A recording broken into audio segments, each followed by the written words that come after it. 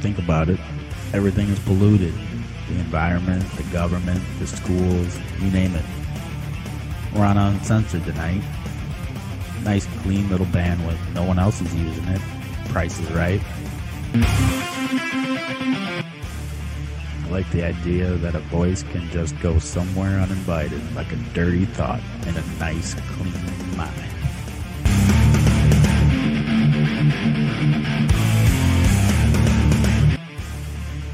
Guess who? It's me again. The little attitude for all of you in white bread land. It's 5 o'clock. Do you care what the mainstream media says?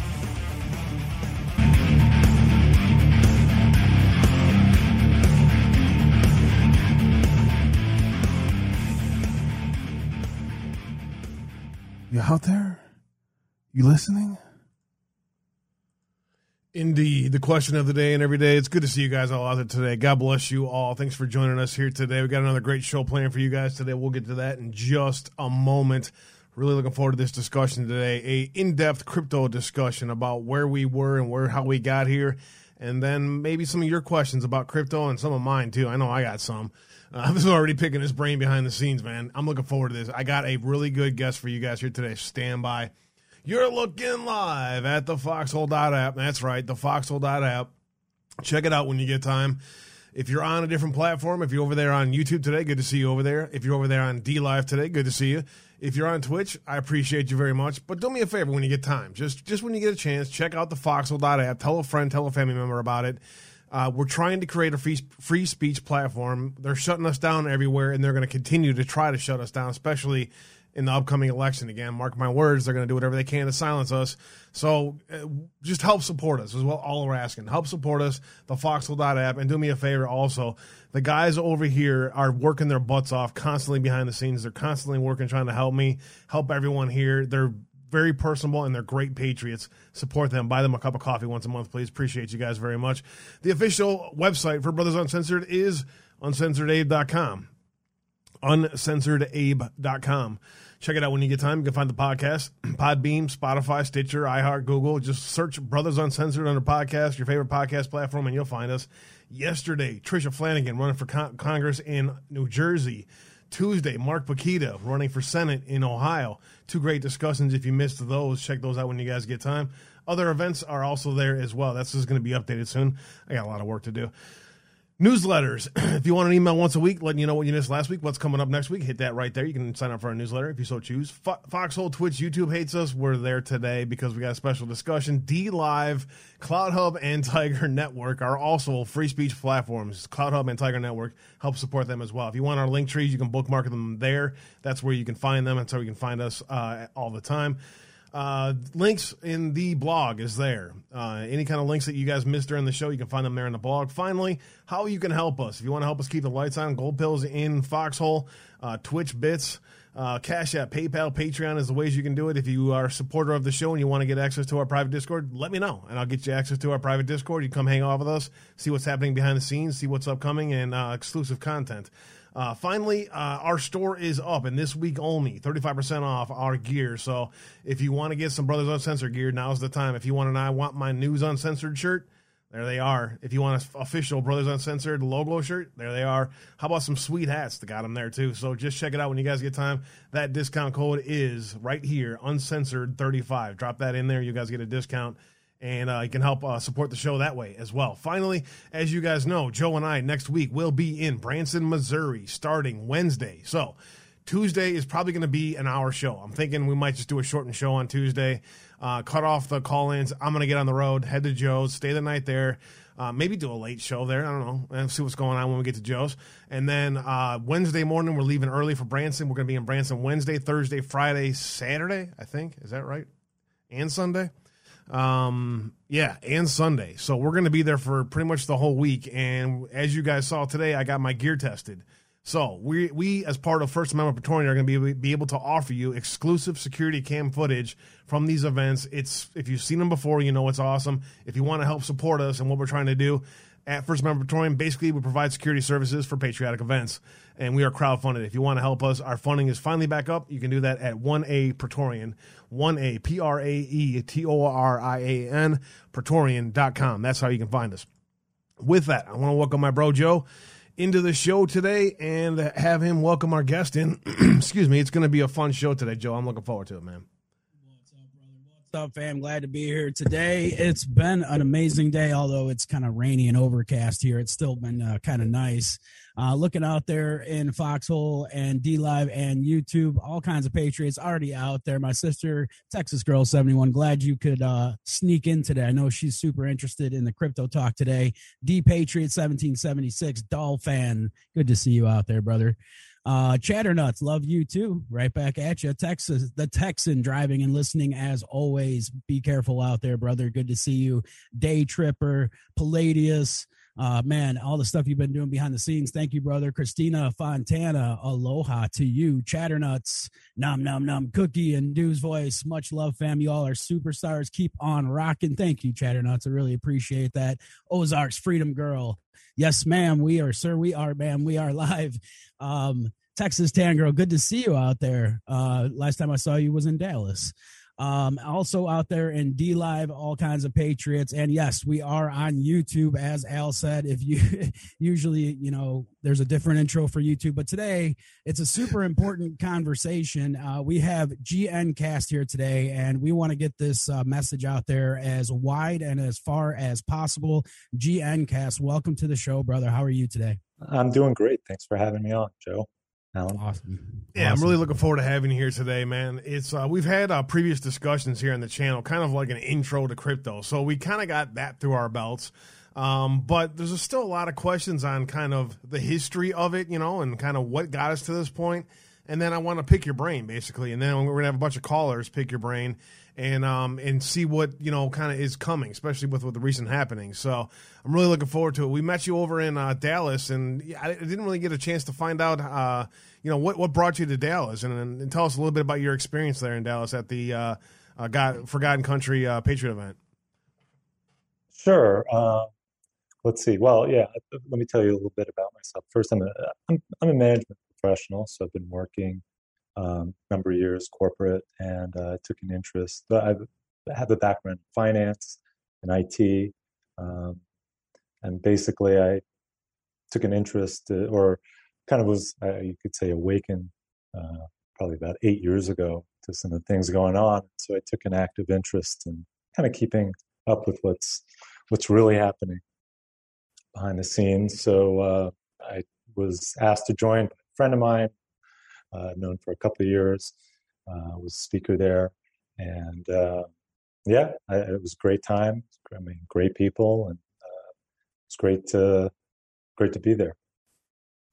And I'd say about a few years ago, I was always kind of focused, more like libertarian leaning, and always focused on like gold, silver, that kind of thing. And a few years back, it was brought to my attention that I should probably look at the crypto space, and that kind of got me interested in that. So I've been following that for a number of years as well. Interesting. And, I've done a little bit of trying to find out a little bit about your stuff, and I guess we won't get into that right now, but I'm just clear to say this, guys. Just trust me when I say it's an honor to have the guest here today, because we don't often get a chance to talk to people who have the level of knowledge about certain things that he has. So I really appreciate you taking time out of your day to hang with us today. And this is going to go, there's going to be a lot of people who are going to end up watching this. So thank you for taking time out with us today. Sure. So let's go right into it, because we got a lot to get to in a short period of time. Joe, feel free to hop in with any comments anytime from chat, and we'll hop right to it. Let's start with this: the crypto path ahead. And we want to start with kind of a historical review of it all. In 1871, the corporation versus the republic. Can you give us a little bit about this? Do you want me to read the bullet points on this and then let you comment, or? Sure, or I can just summarize it real quick. So apparently, 1871, after Civil War, U.S. was bankrupt, and basically Ulysses Grant signed a bill that made the United States into a corporation. So we kind of transferred or became a corporation and no longer a republic. So DC was turned into a foreign entity, and there was a kind of a loan through the Vatican, facilitated by the City of London, all kinds of stuff. So this corporation has been in place up until now, this whole time. So it's now, I know this is going to be hard for some people to understand, and you'll see if you kind of see what all the things that have happened since then, it'll kind of make more sense. But yeah, so apparently we're a corporation. And then go through like the next, from that, that was passed in 1871. We had 1913, the Federal Reserve. There's a couple of bullet points here that I want to make sure. Everybody here is well aware of the U.S. corporation. You're talking to a very informed audience. However, a couple of things here that was interesting. D.C. turned into a foreign entity on American soil of sovereign states. That's pretty interesting. It's kind of same thing as the London idea, right? Yeah, right. Like City of London is not like part of the same with the Vatican. Like Vatican City is not really. It's like its own entity. Yeah. So when you look at it, and it looks, when you think of it, and the Marshall Report has a great overview of this, which is in the link. But if you look at all these alphabet agencies like the SEC, the FBI, CIA, they're like private entities. They're not for the people. So if you look at it from that lens, things make more sense as we go. Because they're not, if you look at all the corruption and everything, it just kind of makes more sense from that point of view. Absolutely. The bigger picture does matter on this, and that's why we're going to go through this today. I appreciate it. Real quick, Kathleen, thank you for joining Patreon. I appreciate you very much. Thank you. 1913, the Federal Reserve was created. The Creature from Jekyll Island. We've talked about this on all these alternate platforms often. I have the book right here. Many of you have actually read it all. I have not yet. One of these days, I'm going to sit down and actually read it all. The Fed is not a public institution. Talk about the Federal Reserve in 1913. So it's basically the banking cartel basically decided to create this so-called Federal Reserve, which it kind of appears to be like a public institution because it has the word federal in it, but it's about as federal as Federal Express. It has member banks. It's never been audited. I don't really know who owns what. But basically, if you read the book, it's a great book, you understand that the banking industry pretty much works as a cartel. So everything's kind of like manipulated, everything's controlled. And that's just, that's the way it is until this day. And it's the key point you're saying there is that no oversight, no actual like macroeconomic policy that makes sense in a free market. It's funny money. It's what's going on here is crazy. When you get the post-Fed history, you get World War I, then you get the Great Depression, you get World War II. 1960, LBJ and the Great Society in Vietnam. To me, that right there is the mark when it all started. Right. So that really escalated things. And then what you saw is you saw the inflation start. You saw Nixon basically in 1971. He had to stop the conversion of the dollar to gold because everyone was basically wanting to exchange their dollars for gold because inflation was getting out of control. And they saw it coming, and he had to stop that. He closed the window. So that was supposed to be temporary. I don't know, maybe it's been 50 years. It's not temporary. Nothing DC ever does is temporary. Right. Another key point is also here, the 70s, the petrodollar, the implicit agreement to protect Saudi Arabia as long as oil is traded in U.S. dollars. I think that's really well said. A lot of people don't understand why the petrodollar is so important, but that's what it really meant, the implicit agreement to protect Saudi Arabia. Right. So there's nothing I don't believe there's anything in writing, but it's known that it's even for the Gulf states, but primarily Saudi Arabia will only trade their oil, exchange their oil for U.S. dollars. Because if ever they moved away from, I think there was a talk of that in one of the Saudi ministers years ago said, no, can't even talk about this, like moving away. And that's basically how, and we'll get into some of what you see, what's followed on. Any time any country wants to move off that, there's a war that goes on. So for instance, Iraq, Iran has their that's why they're a target. Then of course we had 9/11 and the seizure of our Fourth Amendment rights and the turning America into a police state. 2008, the financial crisis and the country bailout, not just the bank bailout, but they bailed out pretty much everybody. And then 2009, the start of quantitative easing in 2011, like you say, Hillary Clinton and her globalist buddies overthrowing Gaddafi to introduce the gold dinar. Now these couple events here are very important as well. The move to overthrow Gaddafi, because he wanted to, and Gaddafi was not the greatest guy, but he did give up his nukes, his nuclear material, and seemed to be, I don't know, you could say the word reform, I don't know, but whatever it is, he wanted to, I think it's in the WikiLeaks documents and emails from French president, I think it was Sarkozy, that he was looking to do that. And then, what do you know? He gets overthrown. So a lot of these wars are tied into this petrodollar agreement that we've had. And I used to get into arguments with liberals and anti-war people, and this is a war about the oil, and I was just like offended by that. Being prior military and myself, I took that the wrong way. The reason why I joined, the reason why the idealists like me were there, were to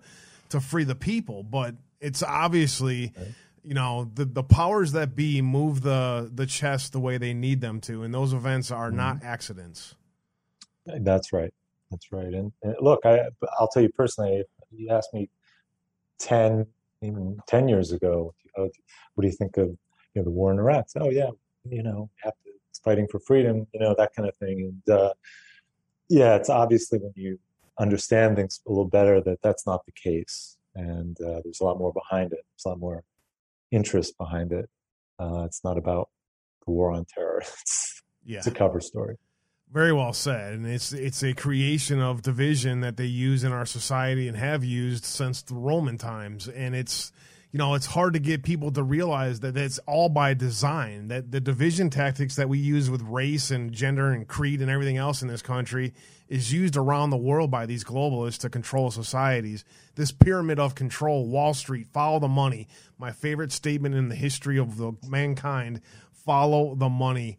We get to the top with the financial elites. I love how you have the all-seeing eye up there. Talk a little bit about this control. At the bottom, you kind of have the government. It goes to corporatocracy. Of course, you go into the banks, and then the next level is national central banks, of course. Then you have the international central banks, i.e. the World Bank, and then you have the central bank or central banks, and that is Bank International and those others. So talk a little bit about this pyramid of control. Yeah, so I mean, the banks are just the facility. Everyone it just kind of falls in. The banks, I think, and we'll get to it. There's an article from Michael Snyder that three money, I guess, mutual funds, Vanguard, State Street, and BlackRock own 88% of all corporations. So you can see right there how much level of control. And the central banks, it's not just the Fed, it's the ECB, the Bank of Japan. They all work together to kind of manage things. So they're basically manipulating things to for their control. And it's the key part of this is the banking control is like a world society almost, right? Like talk about how the globalism of banks in the World Bank can manipulate, almost wars, I would say. I mean, BlackRock is involved in pretty much every war and rebuild since the Civil War, I think. Yeah, they do, because they provide the funding for it. So if there's no money for it, I mean, you can go back to a good example, World War II, right? How was that facilitated? You had the Nazi, you had Prescott Bush, and that's in the government archives, working, at Union Bank, funding the Nazis, and and he was doing that in America. So you have the globalist on the one hand being in America, but on the other, the funding the other side, and that's kind of how things work. And that's just one example of it. I think if you look at a quote from Smedley Butler, he had an early 1900s. An interesting story about him. He was actually he was hired by the bankers to take out Roosevelt, and he flipped on them. So yeah, he had some good quotes about his work as a general for corporate interests. Yeah, great point. And that commentary about American banks playing both sides of the Nazi war. Yeah, that's pretty interesting too. Something that we're well understood here, being as censored as we are, is the media control. It's I think it's 5 media companies now. I think they consolidated even more. Own all of the media outlets out there, from Amazon, Apple, Microsoft, Alphabet, Facebook. They're all one entity at the top, and it's this level of control of information is why there are so many blinded bats walking around with blinders on, running into each other, staring at their phones, looking on Facebook to put some lie about what great day they had after they just got into a crash or some shit. I mean, it's right. With this society that we live in it's an absolute joke, and this is why this version of control controls people at a very important and scary level that people don't realize. Right, it is. If you ever watch The Truman Show, it's a movie, I think it was Jim Carrey, where everything is controlled. Everything's like everything's staged, everything's controlled. And, at the end, not to give it away, at the end of the movie, he kind of figures it out, rebels against it. And that's really what it is this stage that and so many people are just caught in it. No one ever seems to want to talk about the debt. In the Tea Party, when we started it back in 2007-ish, we had the whole public talking about the debt when it was, I think it was back then, I want to say it was around 10 trillion, something, maybe 15 trillion. Right. I think and now, Obama started was about 10. 10, yeah. 10, and he doubled it, right? He got it to like 22 trill, right? Yeah. And now Trump's added, looks like here, this is the latest national debt clock. Yeah. We are at $28 trillion in debt, which right. is a slower growth rate. I'll give him that. But it's still, no matter how you look at it, $6 trillion in added debt. Yeah, I mean, that's yeah, we're at the point of no return. The debt per taxpayer is $226,000. Right. And we have taxation without representation on top of it. Hey, General Milley, you want to figure out why so many people are pissed off, you fucking retard? That's probably why. Because taxation without representation and then calling everybody that's white a white supremacist kind of gets on the nerves of people. Moving on. Federal Reserve balance sheet. Recent balance sheet trends. Now, this is something I've tried to dig into, and I really I haven't wrapped my head around it this much. So, right. So this is basically the Treasury issues bonds, and then the Treasury gets cash from these bonds, but someone has to buy the bonds, right? So one of the buyers is, of course, the Federal Reserve. And I think out of $8 trillion, I want to say they own about $5 trillion in U.S. government bonds. Might be a little lower, I'm not sure, but it's about 5, and the other 3, like Fannie Mae, Freddie Mac, House, Treasury, whatever bonds. But yeah, so that's really debt monetization. Even though if you ask people in the Fed, it's like, no, it's not direct, not directly. So giving the Treasury money. Let me get this right. What they're doing is they're buying up assets of U.S. debt, and then they're manipulating the interest rates to make the debt less. Right. That's really how they can control the market and will keep interest rates low is by what debt, what you call QE. It's really, just monopoly debt monetization. I mean, it's not a way to run an economy. It's definitely not the game of life. It's more like the game of Monopoly. That's for sure. It is, right. The goal of the Great Reset, something that the media freaked out about. There's no such thing, even though you can go read documents official documents from the UN. You will have nothing and be happy. Yes, that is the goal of the Great Reset. I would have to agree with that.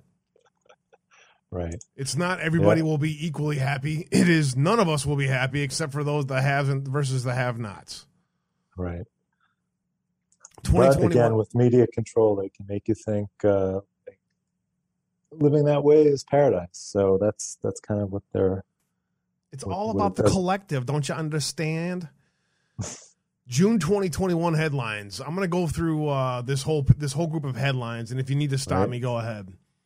3 giant financial companies that the global elite use to control 88% of the corporations listed on the S&P 500. BlackRock, Vanguard, and State Street manage a stunning $15 trillion in combined assets, equivalent to more than 3/4 of the size of the U.S. economy. We talked last week about BlackRock buying up subdivisions, half cities, whole cities.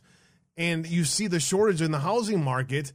BlackRock and these companies are manipulating the U.S. market. Why are they doing that? Do you have any? What's the motivation by them buying up all the housing market? It's control. I mean, they all I can see is they realize that there's no value in holding cash, and you just need to own assets. It's like the game of Monopoly. What you learn from Monopoly is you leverage and you buy up everything, build hotels, and make and win the game. That's it. And they're buying it at above cost, at above rates, so that average people can't even get into them. It's whatever. That's part of what the debt. I mean, when you increase the money, so I think it's increased like 30% since last year. This is, I think, M1 money supply. I mean, there's a consequence to that. You're having more supply dollars go for a finite set of goods, and that's why you're seeing everything out of whack. It's not the way you run an economy. It's not the way you run a country. Yeah, at least anyone with a brain. Half of the pandemic's unemployment money may have been stolen. An article on Axios: more than $400 billion in fraudulent claims. What? Yeah, I mean, this one is so outrageous. I don't think it's been confirmed, but we're not even talking billions. It's like billions are lost, which is wow. I'd say if it was 400 billion.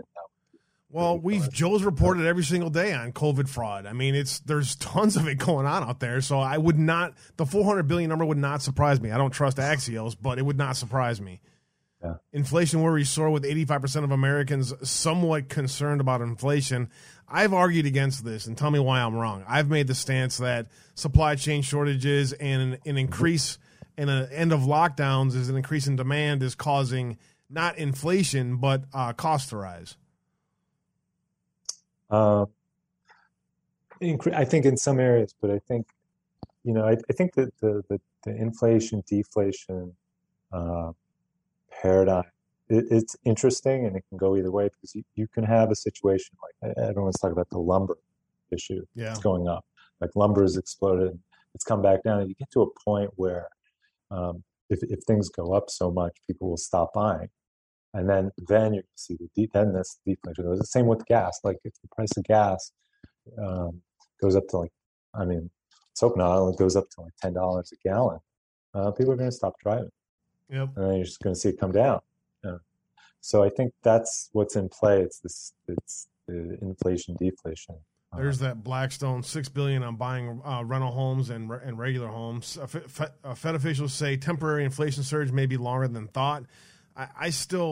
We'll see. Let's see at the end of this year, after we get through this summer, how things turn out. U.S. Fed Reserve repo volume hits $813 billion. Talk about this repo market. I don't understand this either. there's a repo and reverse repo, and basically what the reverse repo is, and repo works the opposite ways. Is banks right now are flooded with cash, so they have tons of people depositing money with them, and they don't that money as a deposit. I believe it goes on as a liability on their balance sheet. So they don't know what to do with it.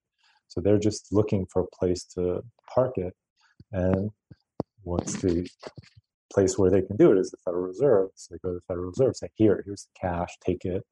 They get back treasuries. So now what happened in 2019, September, was the opposite. They had liquidity issue. So this number, 800, I think is an all-time record, is not a good sign. It's saying there's just that the system is not working properly. Yeah, and so people are fleeing into what they consider to be protected assets because they see the bubble that's coming. The top 1% of Americans, about 16 times more wealth than the bottom 50%. That increased over the last year thanks to COVID. Mm-hmm. Yep. Yeah, it's just more,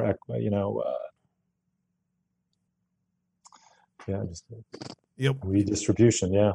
There you go. There's a perfect word for it. Redistribution. Defector. Yeah. Even North Korea was not this nuts. A North Korean. This I think sums up everything. This says it all right here. North Korean defector after attending Ivy League school.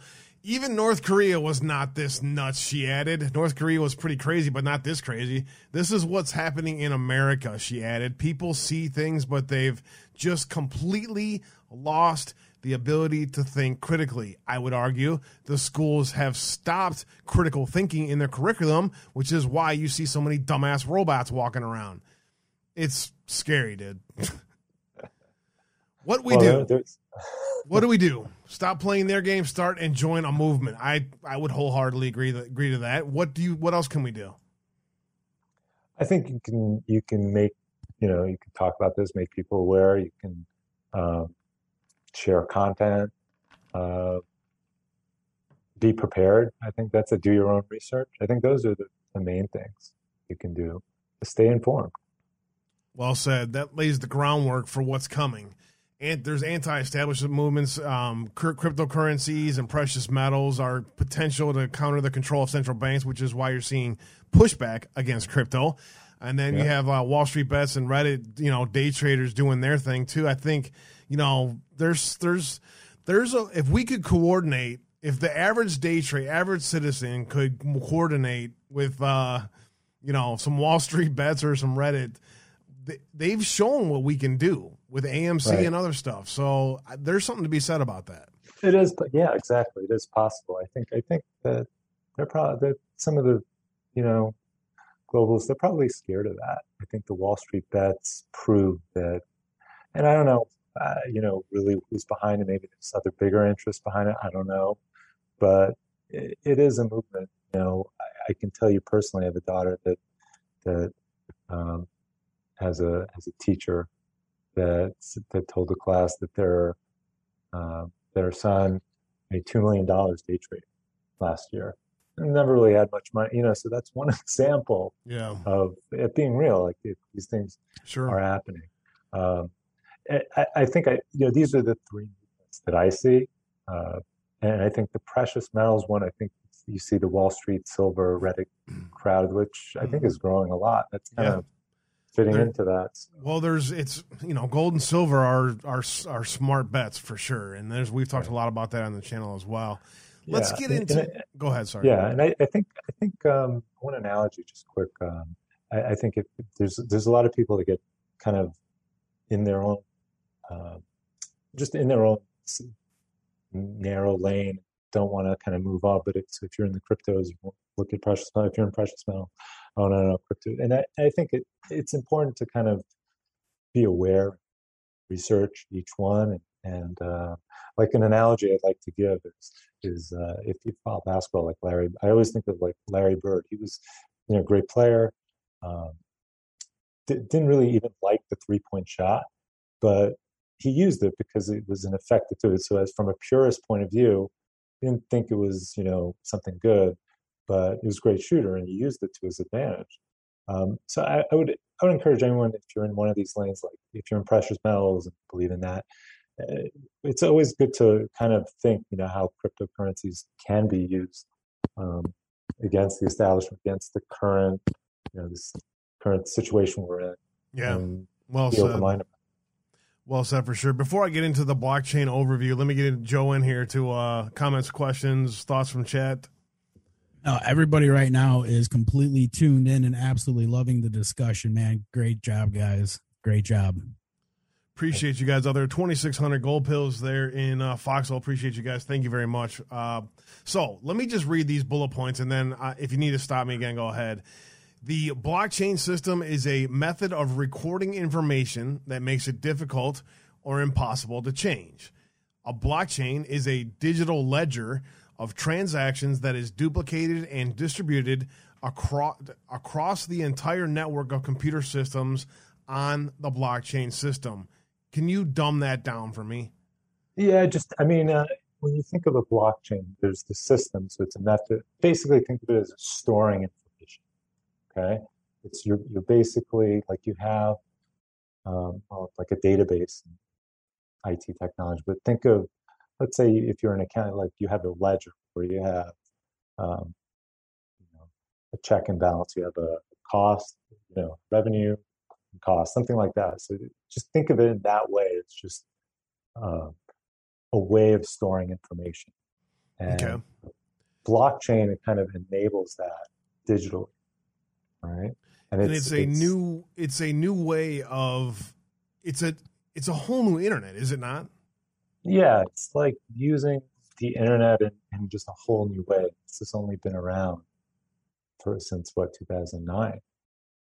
So it's really in its infancy. And it's really, blockchain is going to be the future of the internet. The old internet is probably still going to be there in some ways, right? But the future of what's going to happen with the internet is all going to be based on blockchain technology. Am I wrong in that statement? It's possible. Yeah, you never know what new technologies can improve on it. But definitely it adds so much more value. We'll talk about that more, but it adds so much more value to what we have today. Creates great efficiencies in a number of different markets, like whether it's finance. You could look at a lot of use cases like insurance, streaming, media, all kinds of things. Gotcha. All right. So the blockchain node is an open source cross-platform program that allows developers to create various services. Very simple statement. Everyone says that it's a scam. It's crypto is nothing. We're gonna get to how crypto links to blockchain. So this is kind of important to understand the two. Mm-hmm. Nodes communicate with each other within the network and transfer information about transactions and new blocks of information. Look at it that way. Blocks are the link to the chain and have certain storage capacities, right? So picture a block of information, right? Only holds so much information. And when filled, are chained into the previously filled block, forming a chain of data known as a blockchain. Very well said, self-explanatory. All nodes within a blockchain have the same copy of the ledger. And now define ledger again. Right. So that's the ledgers. Think of it as like a sheet of paper. You have information in that, like transaction ID, code, whatever. Like if you had a ledger, you would have an amount. That's your entry. Okay. The ledger would encompass several of those entries, and that's in a block. Gotcha. So it's just data. That's all it is. In order for this ledger to be updated, the network needs to come to a consensus majority decision using an algorithm. So you're saying that it's a secure way of not fully secure, but a securer way of transferring information. Right. It's a digitally secure way. Right. There's a couple of references in here. The essence of how Bitcoin works and how Bitcoin works under the hood. I will put those up on the website along with all this information so you guys can get this for yourself. Types of blockchains. This is what's important to me. This is why I find some of these cryptocurrencies to be futuristic in some ways and actually in every way. Type of blockchains, proof of work. Majority decision / consensus is represented by the longest chain wins rule. Participants in the blockchain network accept the longest chain of blocks as being the only valid one. Expand on that a little bit. So yeah, it's basically, the way I look at it is every you're creating new blocks, and basically every node has to have the same copy of the blockchain, and that's it. And then so it has to continue. It's the longest one has to be the one that wins out. And we'll get to that. Is basically it's done through the mining process, that you have to create new. You have to basically solve algorithmic problems. Gotcha. To generate that. So think of in proof of work, you just think of basically computing power, which is driving the blockchain. Which is why the discussion of the environment gets involved with this, because obviously you have to have a serious set of computers to do this. Right. Which may or may not be valid, but I think an argument can be made as well. Look at the energy used in the banking industry, for example. So I think, and no, I mean, Bitcoin is not taking over the banking, but I'm saying, like, I think things have to be put in the right perspective with that. And there's also alternative energies too, which kind of can be put in the mix too as well. So there's a lot of different factors. Gotcha. The other bullet point here is proof of stake. It's an alternative to proof of work. A user can mine or validate block transitions according to how many coins they hold. The more coins owned by a miner, the more mining power they have. Nodes in a network engage in validating blocks rather than allocating their computing resources to mine them. Security and consensus is achieved by participants committing a stake to the enterprise in the form of the network's native tokens. To extend the consensus history on the blockchain, a deterministic algorithm randomly selects which nodes become validators for each new block. Expand on that for me, please. Right. So it's basically, it's as an alternate way of creating new blocks. Proof of stake is saying, okay, I have X number of tokens. I have 1,000 of these. I'm going to stake it. And then based on that staking, they're delegated, et cetera, and then the new blocks are created. So it's not as, the key to understand is not as energy intensive as the proof of work type blockchains. It's just different. Gotcha. So the basic argument from the proof of work crowd, they'll say, well, no, proof of stake is not as secure. You need to have proof of work. It won't. Everything else won't work. Stake is like, no. Proof of work is just not as efficient, slower, not as energy efficient. So those are the arguments today. And I recommend, you'll see the link. Coin Bureau just came out with a very good comparison of that today. Good stuff. A few hours ago. Yeah, we'll get more into that for sure. Your mic is banging up against your shoulder again. Oh, sorry. Tallest symbol of freedom. Can you pay your rent with Bitcoin? Well, no. Look at it as a commodity. Like if you go buy 1,000 bushels of corn, right? Can you pay your rent with that? No. But you have a commodity, and you have a potential for earning or losing, like I have, a lot of money on it. Bitcoin. We're going to get into the different types of Bitcoin. I saw the questions out there on that front. We'll get to that momentarily. Bitcoin is a decentralized digital currency that uses a proof of work, we talked about that just a moment ago, blockchain platform, the most popular and highest ranked cryptocurrency by market capitalization. It's very secure encryption, which is why people like it so much. It's extremely volatile, as you guys have noticed. It was at 60,000 not long ago, and I think it's at still around 30 now. Extremely volatile with regards to its price. Scarce. There's only 21 million Bitcoin out there, which is why the price is manipulated so volatile. There's currently like 18 million and change right now, but in the grand total will be 21. Gotcha. So they're at 3 million left that can be mined, and again, that mining process goes through solving algorithms using high-end computing, not Correct. energy efficient at all, which is why everyone talks about the environmental impacts of Bitcoin, a cryptocurrency with a limited use case, and it's outside of government control. So that not referring to the mining equipment, which we had a little bit of a discussion on that with state-owned mining equipment, such as what China has. Right. Exactly.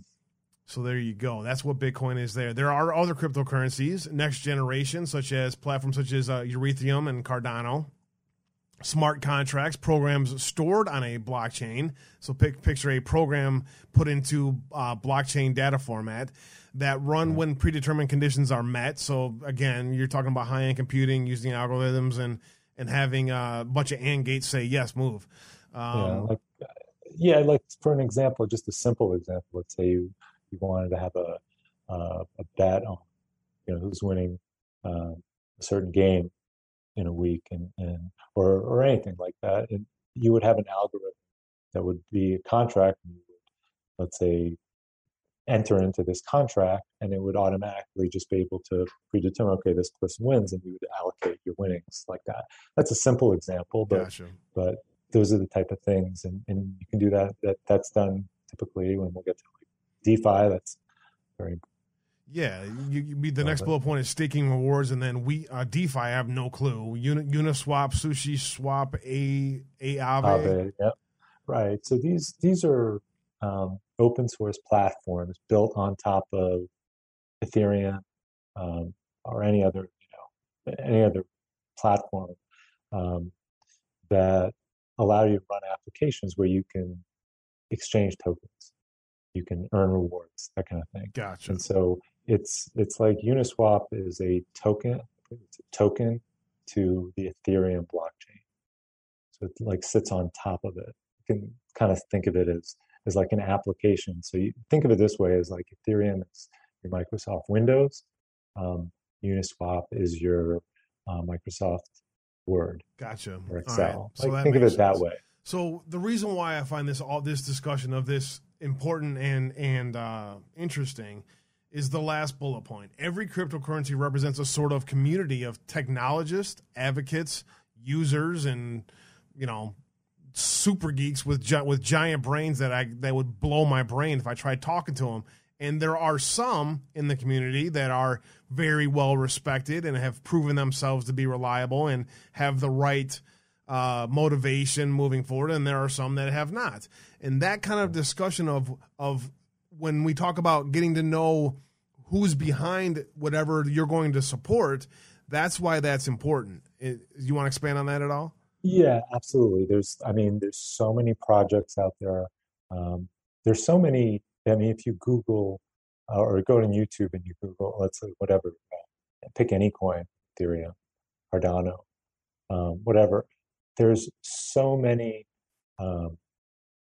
subscribers, so many people out there pushing these coins, and it's kind of like think of it as it's like own little community that is saying, okay, we own these coins, and we think that they're going to be great for the world, humanity, and here you should buy them. Yeah. Now you have to be careful because some of these people may not. Yeah. May have a hidden agenda or. An agenda of making a quick buck off of everybody else, like Elon likes to do. Recommended YouTube channel is Coin Bureau. If you guys want to check that out, it's on YouTube. Coin Bureau, you can check that. There's a picture here of staking, the state of staking. Right. It shows a breakdown of all the different kind of cryptos that are not all of them, but a lot of them, and then a percentage graph. So staking is basically, think of it as you deposit money in a bank and you get interest. This is basically what it is. So you're taking your coins and you're saying and you're keeping them in. They're not delegated. They're keeping them in your wallet, so you maintain custody of them.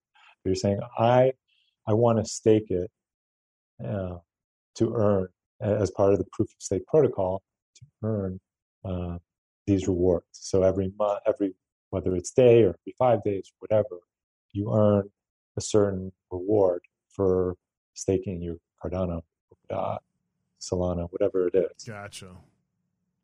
So you can kind of think of it in a way as interest. And you're talking about 150 billion in staked so far? Yeah, so far as of April. Wow. And so this is kind of a difference between Bitcoin is you can't do that, maintain custody. Bitcoin it's not designed that way. So if I say, I want to stake Bitcoin, no, you'd have to use one of the, I think Celsius or one of those type of, or some of the wallets even too, whatever. You would take your Bitcoin and you would, I don't think you keep custody of it. Gotcha. But you can earn like an interest. You can earn rewards from that. You have certain, whether it's 5% or 8%, whatever it is. I see. So it's a way of number one, supporting a group of developers. Number two, getting rewards off of supporting them. Right. Basically. Right. Okay. Right. Which can be lucrative, but it's also at risk if your coin does very poorly. Get to that, some of the rest. Yeah, we're going to talk about that here in a little bit. Last 9 minutes and we're on slide 18. Not bad. Cryptocurrency risks. There has been several scams out there. $2 billion crypto scam in a Turkish exchange. Elon Musk impersonator stole more than $2 million in crypto scams. There's a couple examples of them there. There are many others out there as well that people have lost a lot of money over. Right.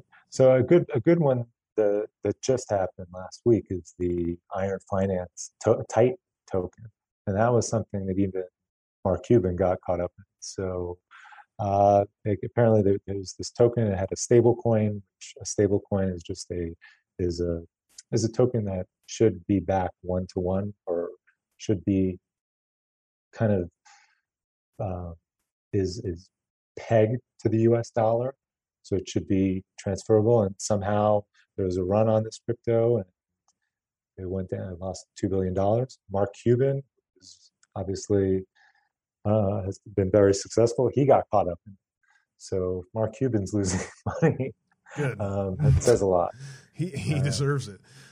Crypto bank run. Iron Finance's Titan token falls to near zero and DeFi panic selling.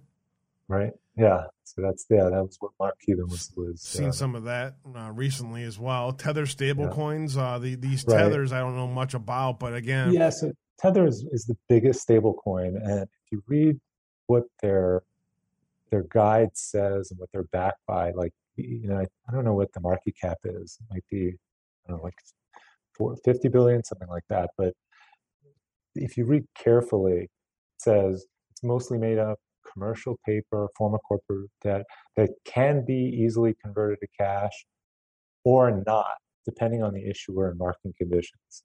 And then they break down the secured loans, corporate bonds. So honestly, and it gets into the cash section, is commercial paper. This to me is a big red flag. And Gotcha. If something's going to blow up in the crypto market, this would be a good target. Okay, good. I'm glad you said that there.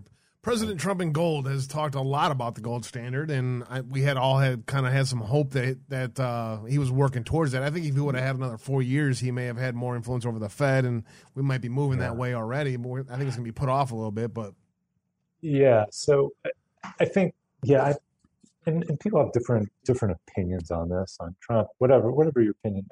All I can see is, in an interview he did have some positive things to say. He said something very interesting. He said, it would be nice. We don't have it. There's something nice. But he said it would be hard to do at this point. And one of the problems is we do not have the gold.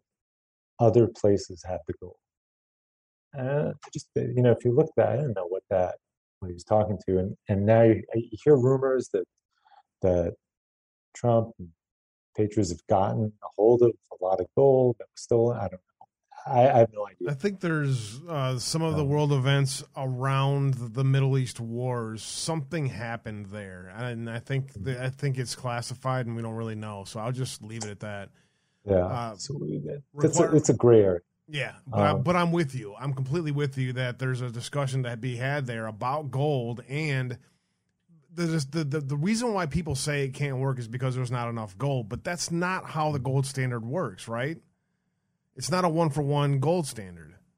Right. Well, because you're always going to have a supply of gold, so it's always being mined.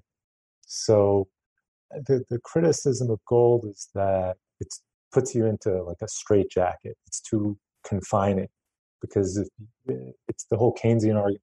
You need, in times of monetary depression, you need to expand it. In times of inflationary, you need to contract. And so, but I don't necessarily agree with that. But that's always been the argument. Well, I think if you look, the reason why the argument is made is because people don't study Keynesian economics anymore, and they push alternate theories down the throats of everyone who's in power, and so you can't have that kind of discussion with people. They don't teach it in. I took economics in high school, at college. I remember in my economics where they had like 2 pages on the gold standard. So it's just not taught. Yeah. That's where we are. Requirements for money. An asset should have the following characteristics: a store of value, a unit of account, and a medium of exchange. It seems to me that that the crypto is a more tangible asset than some other assets out there. Right. So, I mean, we're definitely not there yet. I mean, and some would say that crypto doesn't have to be all 3. That's a good point. You can make an argument that Bitcoin is a store of value. It's obviously not a unit of account in any way. You don't go to a store and say, I'm going to pay for that in 0.0001 Bitcoin. Is it a medium of exchange? I don't think so. Not today. But it could be possibly. So yeah, we're not there with gold or with Bitcoin right now. I would argue it's US dollar. I could argue it's a medium of exchange. I know people who have bought corporations, who have bought cars, who have bought trips to space. Right. Not on a grand level. True. Yeah. But you're right. It's not like you would consider a monetary source in that it should have all of those characteristics. I agree with you.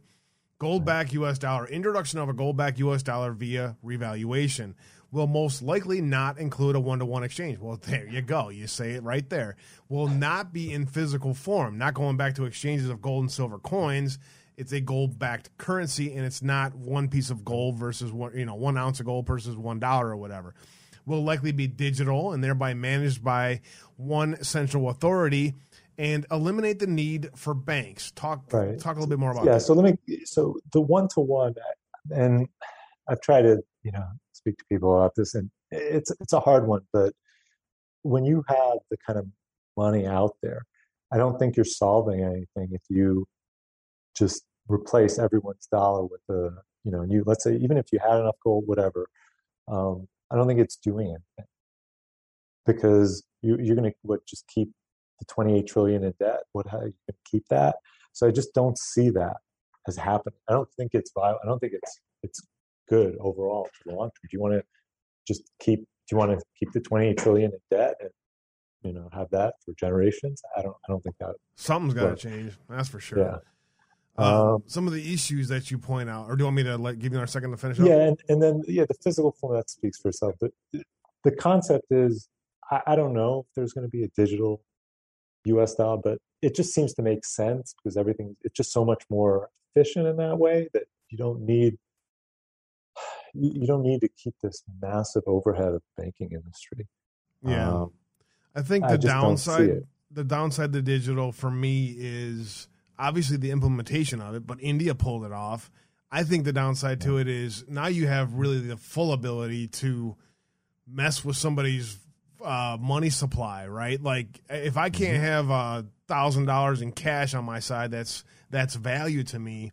I'm not going to ever want to go to a digital currency that could, power goes out, then what, Right. So that's why there's a lot of discussion on this, right? It brings up issues. I mean, I would say that if the power goes out, we're in big trouble. I don't think the power in the neighborhood goes out for a week. We got more problems. We got more problems than Bitcoin.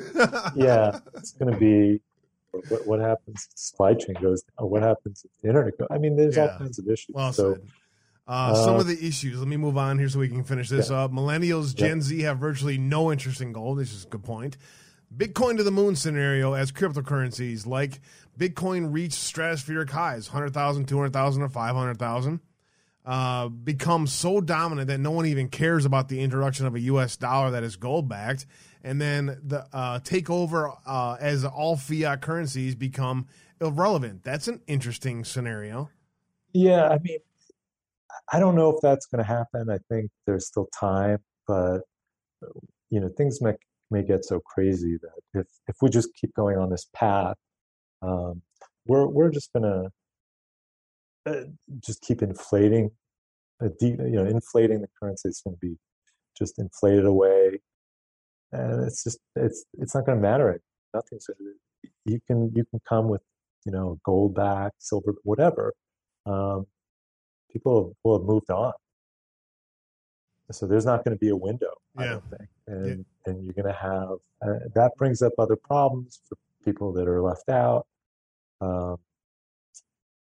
So, and look, it is very much like geopolitical, because having dollars as reserve currency, we do as a country benefit from that. So there is benefit.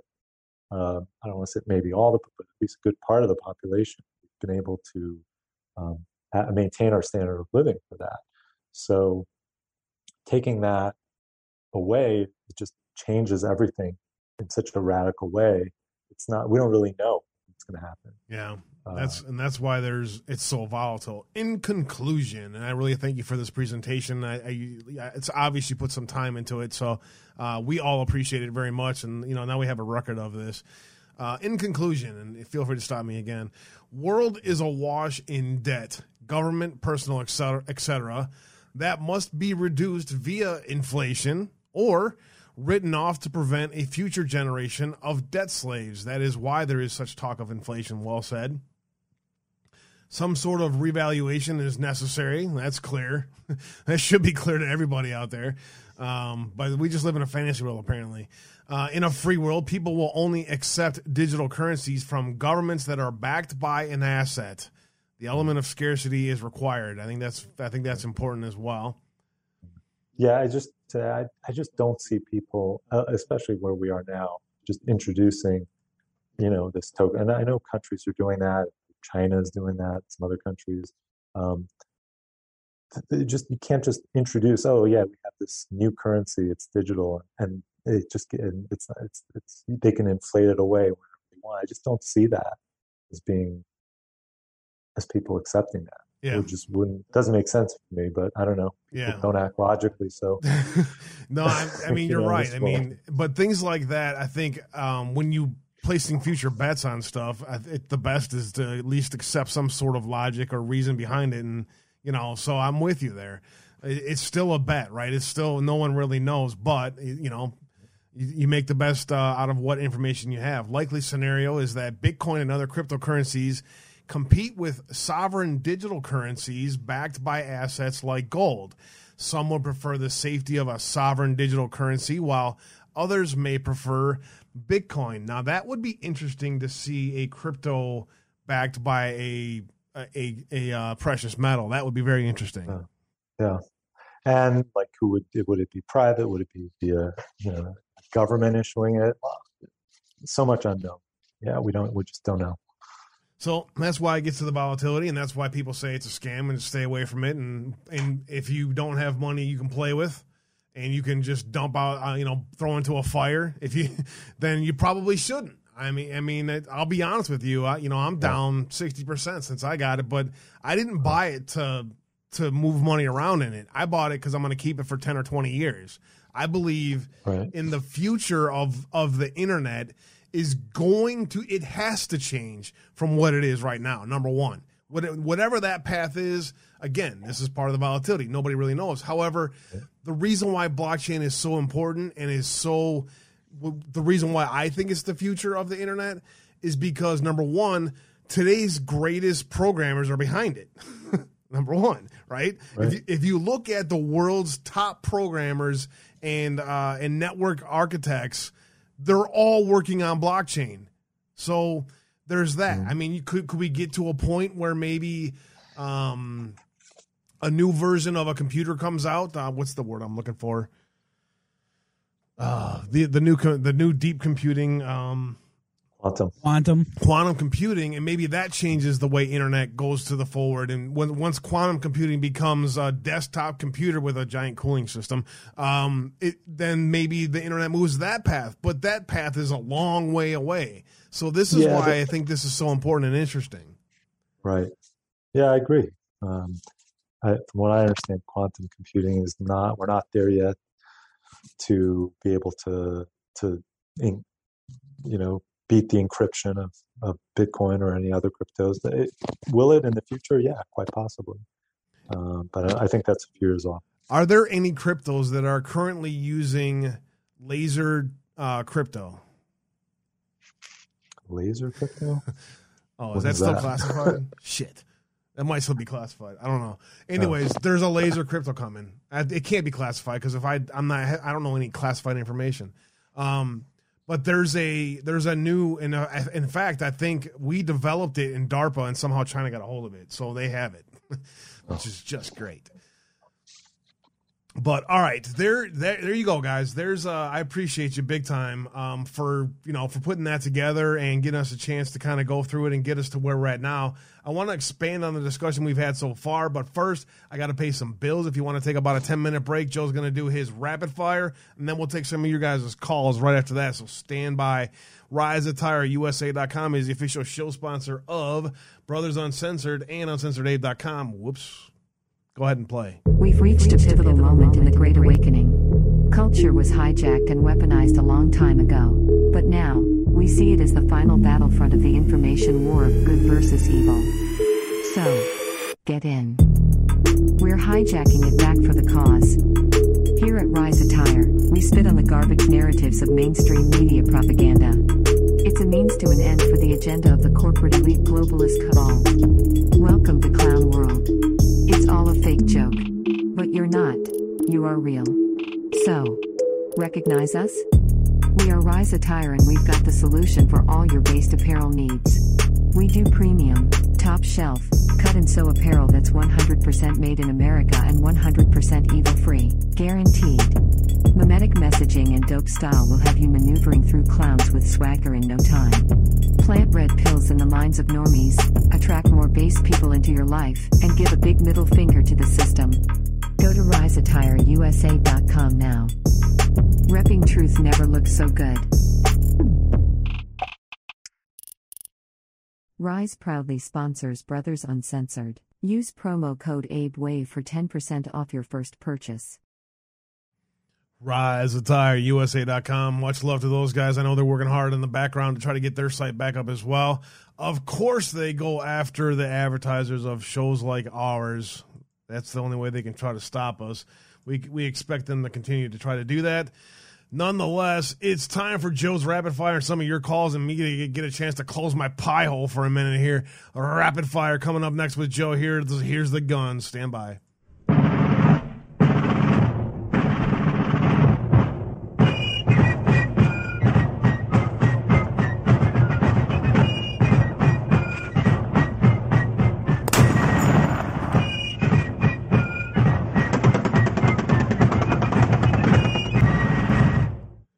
Joe, what do you got for us today in the Rapid Fire News segment? All right, just real quick. I see clearly Texas Tan Girl, Castle Drummer, Darth Q369, and Tallest Symbol of Freedom. Thank you guys for the gold pills. And real quick, Abe and GN Cast, question for you guys when I get done. How do I tip a stripper with Bitcoin? Because Hunter wants to know. His dad took his credit cards away. Anyways, moving on to the rapid fire. I had to say that. It was just too damn good.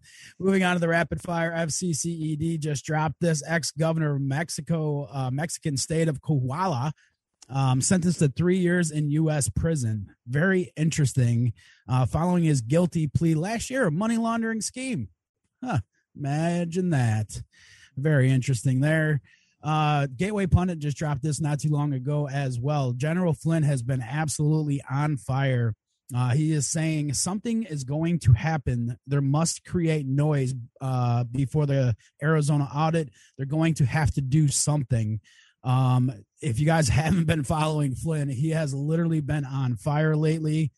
This is great. This was an interview with Patrick Byrne and Ann Vandersteel and General Flynn. If you guys get a chance, go check that out. That video is listed on Gateway Pundit. I haven't told anybody, but the last 3 times I felt this concerned about a FF event, they happened. And I just, guys, the prayer warriors out there, just keep your heads on a swivel out there and, spread the word about anything that you see happening out there as quick as possible.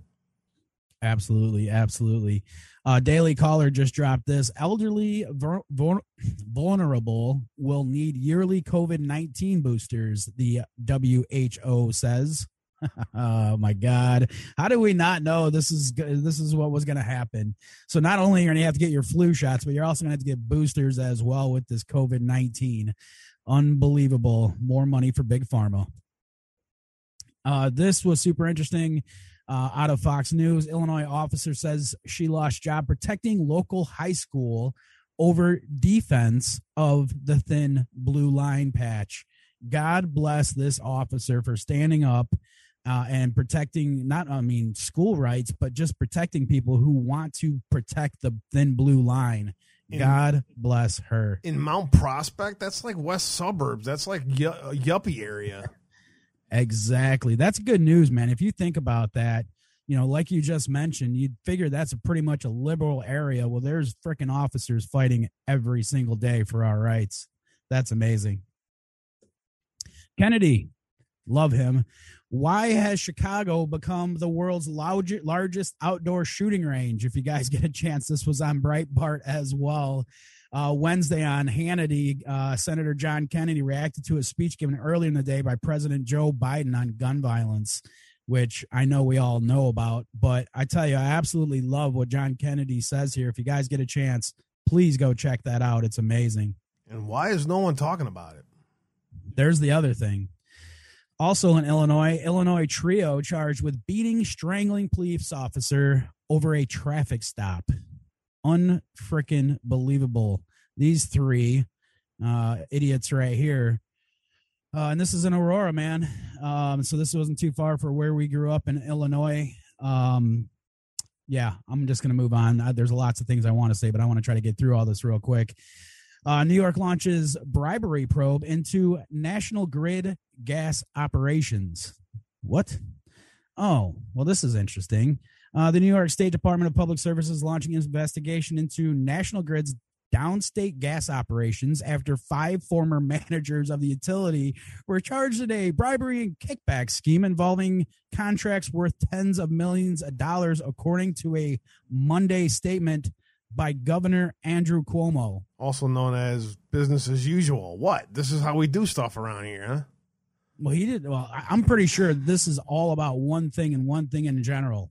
I didn't touch nobody. I didn't hit on nobody. But these guys over here, these guys got bribery and kickback shit going on. Go check them out. Look here, not there. I know that's exactly what it's about. Seriously, this is operating business in Chicago and New York. Like, this is not. So somebody's getting thrown on the bus here. Why all of a sudden is all this kind of shit coming out? That's what I want to know. This is strictly in New York, which we know none of this kind of shit would ever come out. Normal operating procedures. Governor Cuomo is trying to hide something. What did Cuomo know about this kickback scheme? That's what I want to know. Exactly right, brother. U.S. takes down Iran-linked news sites, alleges disinformation. We covered this story earlier in the week, but I just wanted to say this is a little bigger deal, and I think we really led on to. The Justice Department said 33 of the seized websites were used by the Iranian Islamic Radio and Television Union, which was singled out by the U.S. government last October for what officials describe as efforts to spread disinformation and sow discord among American voters ahead of the 2020 presidential election. This is a little bit bigger story than I think we kind of led on to the other day. Very interesting, needless to say. Well, I mean, it's Hezbollah backed by Iran. Guess who else they're backed by? Russia. And I mean, it's just, there's a lot to that makes sense with regards to the troll farms and stuff and all the way that that if you looked at information online, you could see how people will come in and throw a match underneath a discussion or a debate, So go ahead, Joe. Exactly. I know you wanted to cover this yesterday. We didn't get a chance to, about the stealth jets fight Daesh in first combat missions from the HMS Queen Elizabeth. Very interesting that this information as well, Abe.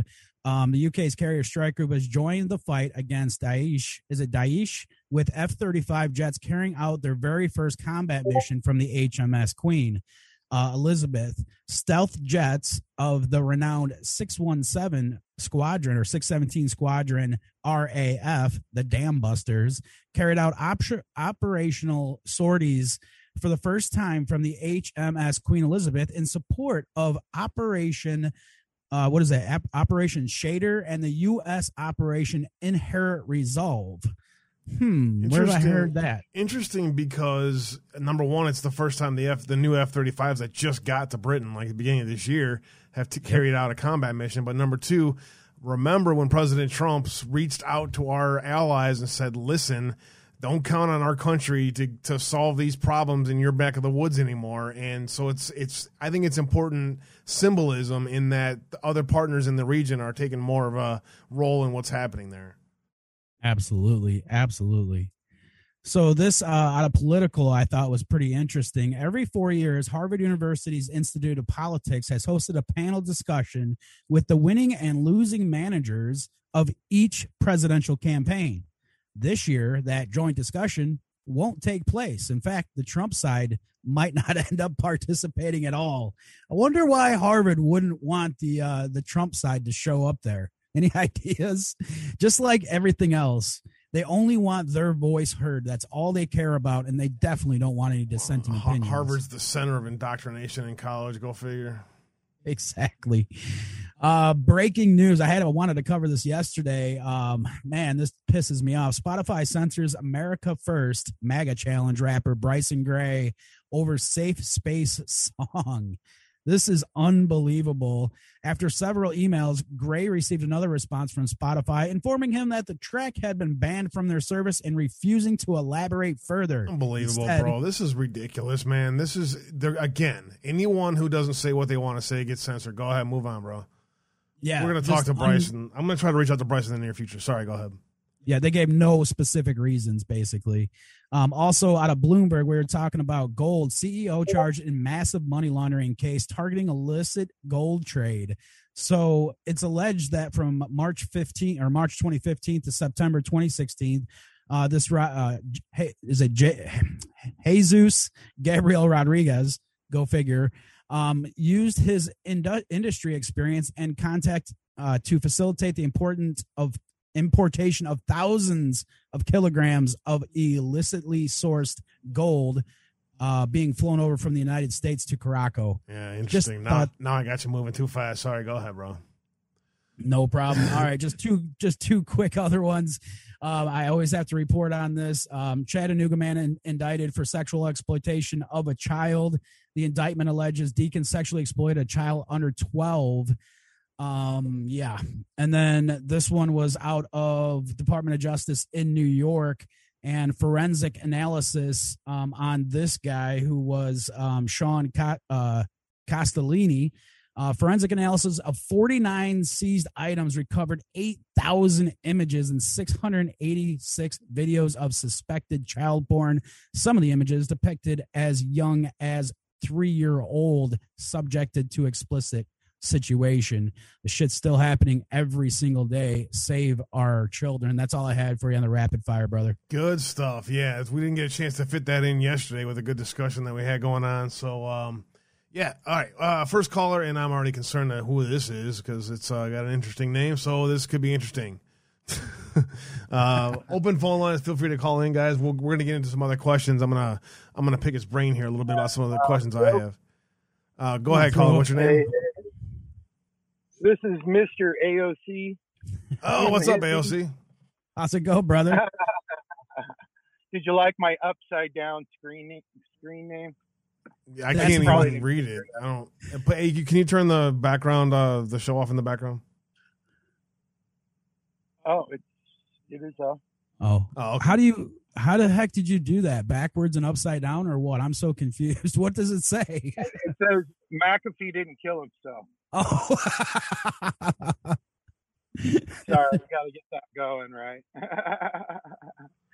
And actually, so that's sort of related to what we were talking about today in a weird way. So right after John McAfee died, he posted that Q, right?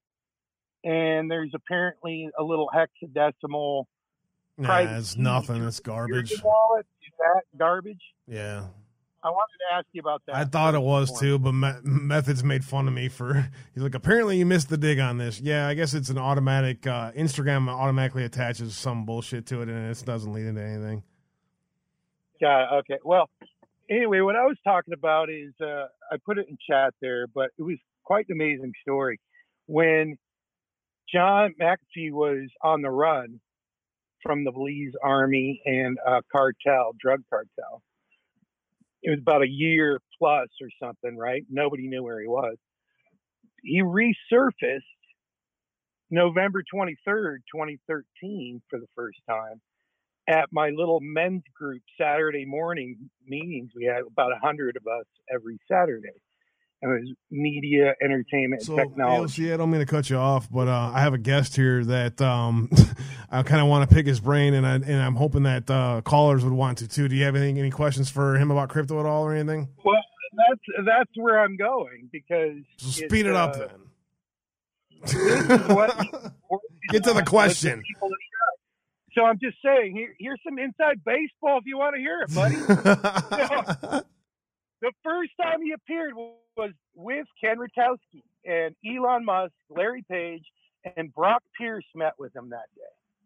And he asked Nolan Bushnell, that was Steve Jobs' only guy to join his board that day of MGT, right?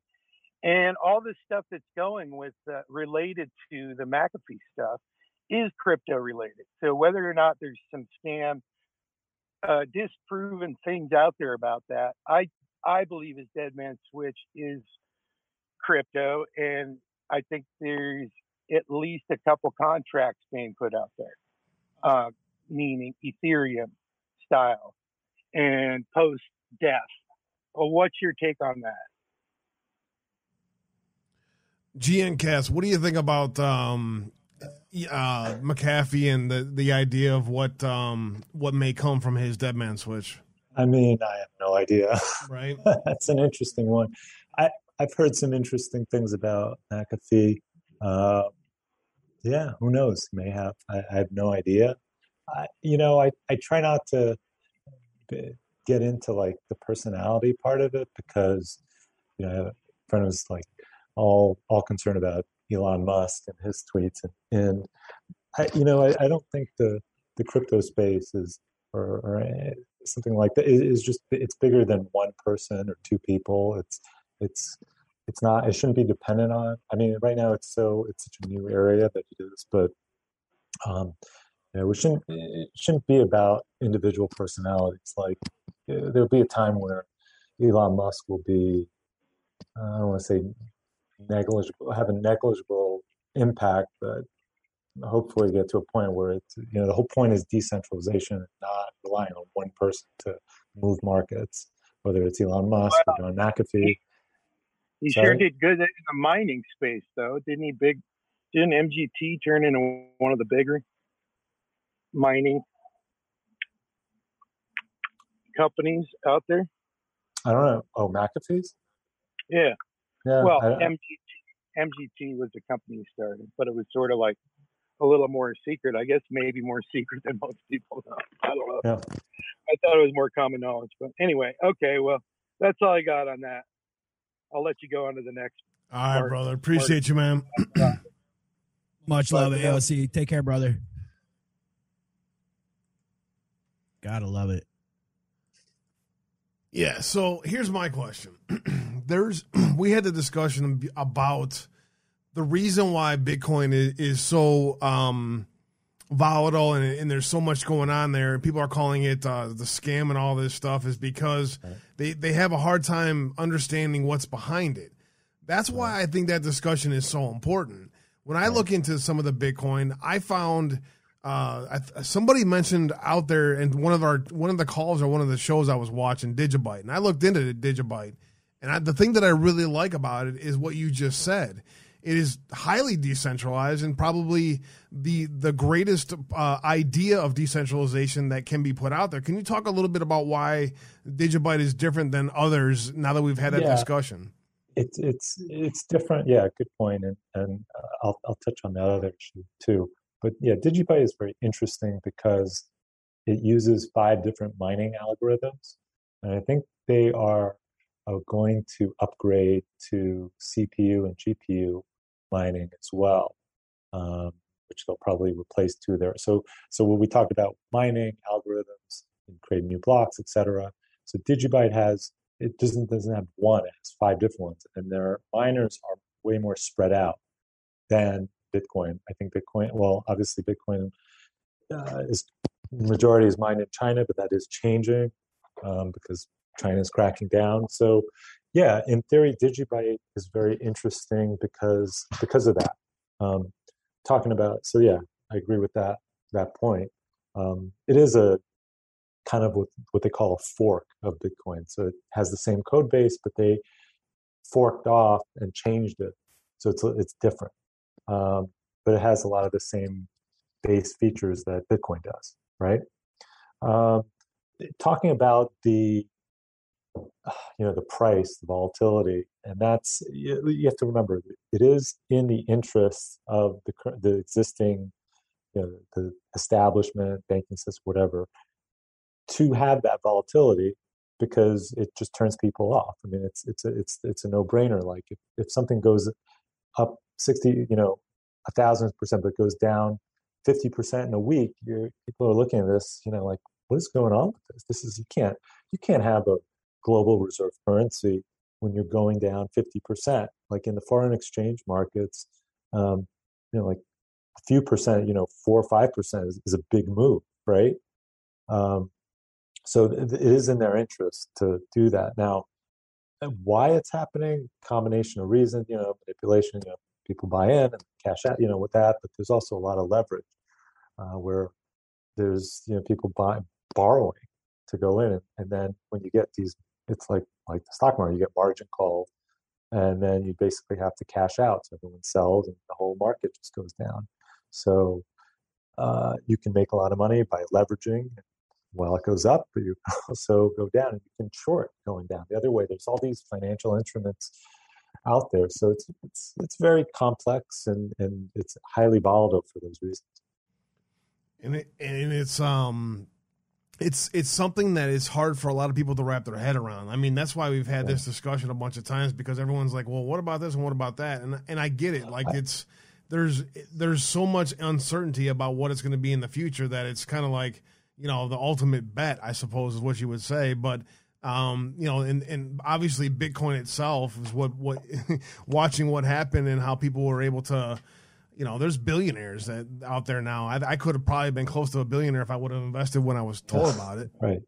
Yeah. And they have a lot of control, because you can see it, like people do these, tracking the blockchain, you can kind of see the activity. I mean, personally, I think one way you can mitigate it, and I don't know if it fully does it, but if you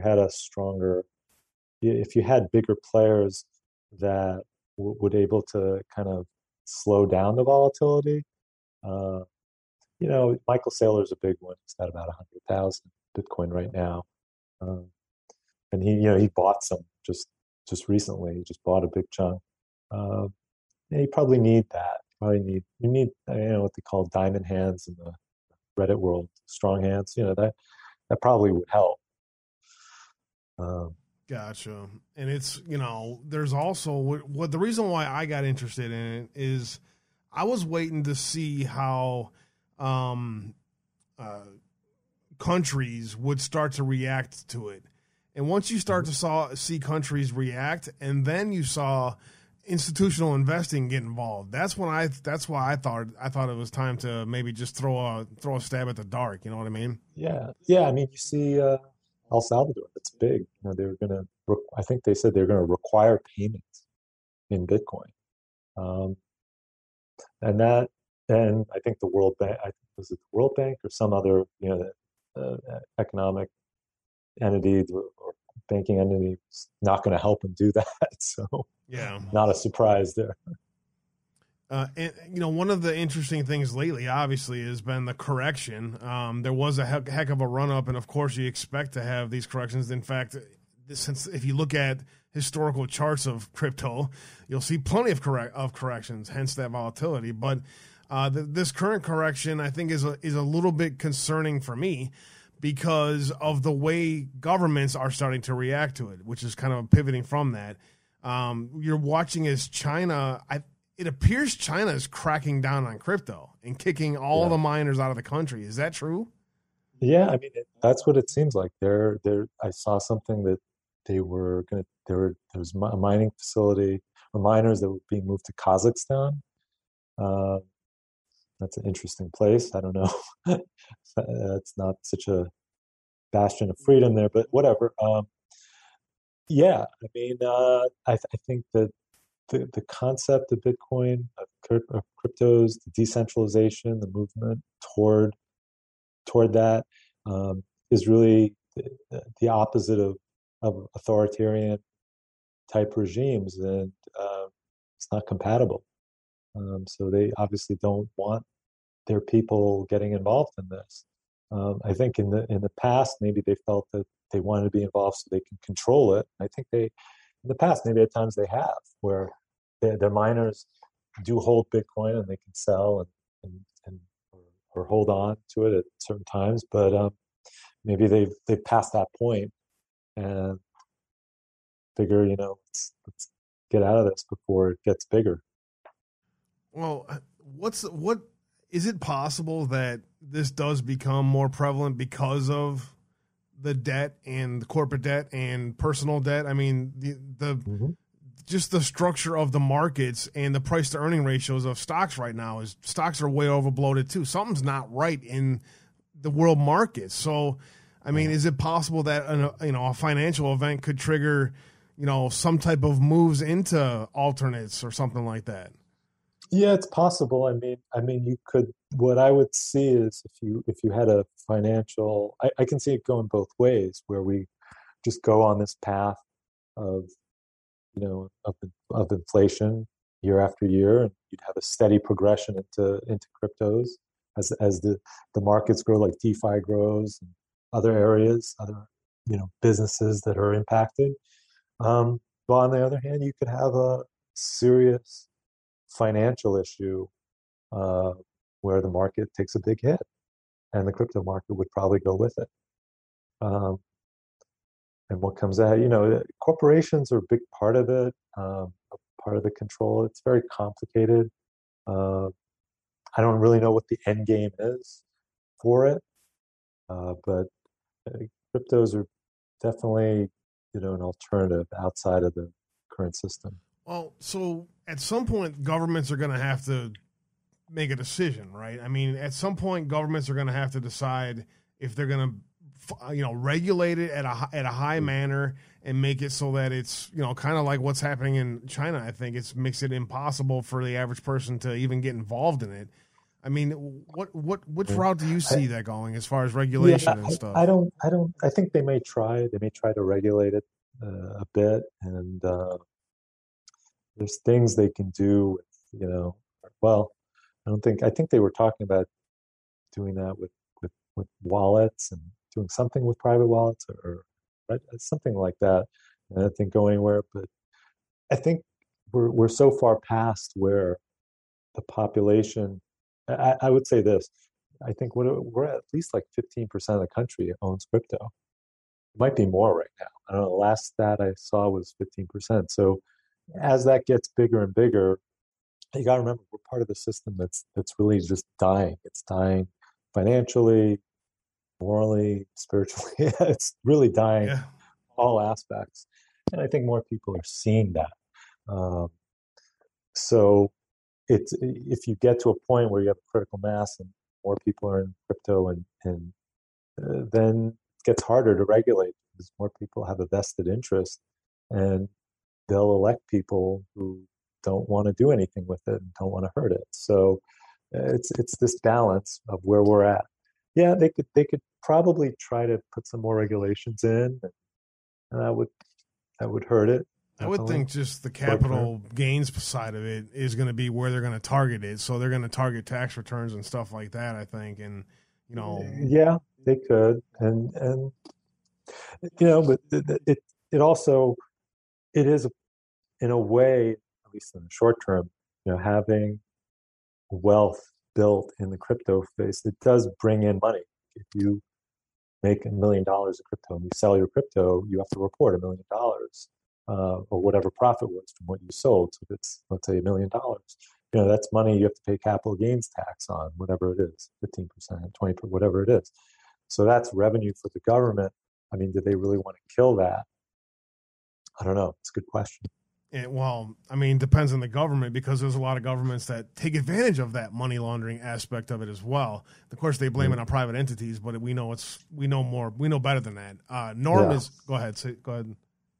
Sure. Norm is going to join us, and so Norm, if you can go ahead and unmute and question, comment, or otherwise. I was going to ask about DigiByte, but you already brought that up. Thank you. Because last time you had a show about crypto, I asked about DigiByte, but I also asked about Theta. What are your thoughts on Theta? Yeah, Theta is very interesting. Again, it's not financial advice, but they seem to have an interesting model, and it's a niche to the, I think, broadband, where they have a more equitable way of allocating, sharing broadband, and it's a very interesting model. A lot of people like it. Have said positive things about it. Definitely. Yeah. Well, how does that work with the blockchain, though? That's the only thing as far as broadcasting video. I've been trying to broadcast my podcast on Theta, but you have to download a node, and then it's almost like you're mining it as you're broadcasting. I think it's a proof of stake, if I'm not mistaken. So I would think you have to delegate your Theta, and you would be able to claim rewards for that. So I think that's how. And if you set up your own node, I think there's probably a minimum amount you have to use to have, and you could be one. There's, I think, thousands of nodes out there, Theta. So you can be one of, if you have a certain number.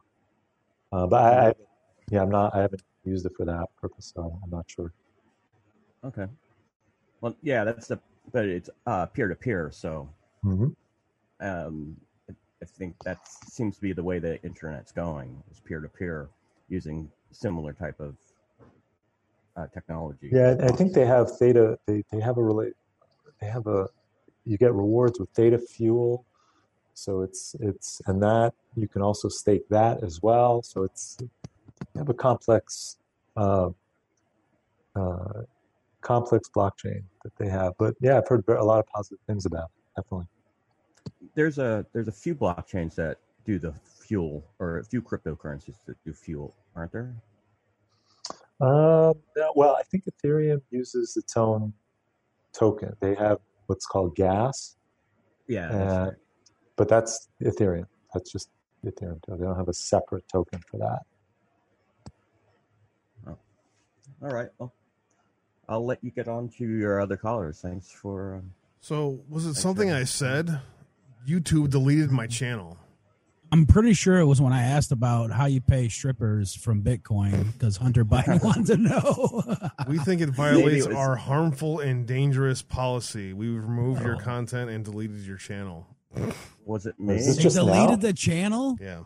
What? This now? Crap. Yeah. When I came on the show? No, right before. Right before that. Something I said. I didn't even bring up John McAfee and how, the whole reason why I started looking into DigiByte was because John McAfee tweeted it. and then people got mad at him for saying he inflated the market. So. Oh, well, so much for trying to protect that for events.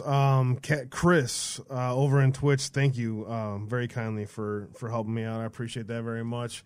3,200 gold pills over there in D-Live. Appreciate that very much. All you guys out there as well joining us today. Appreciate it. Norman, any other question or comments? No, I got to get back to work. So. Fine. All right, brother. Thanks for the call, Norm. Appreciate it, brother. See you later. Fine. Go to work. Let's see. My Somebody's sister. got to pay the bills. Yeah, right. Let's see. What did you ask, Dawn? Let's see here. Ask about XRP and XDC. Yeah, good or bad? XRP and XDC, good or bad? XDC. Now, again, not any advice, just your thoughts. I think, XRP has this huge, what they call XRP army. I think it's more an all or nothing, because I think what they're trying to do, goal of XRP is to replace SWIFT, which is kind of a global payment system. So for what I see is, it could be like a lottery ticket. It could be go nowhere, or it could go up, 10, 20 times if it's used.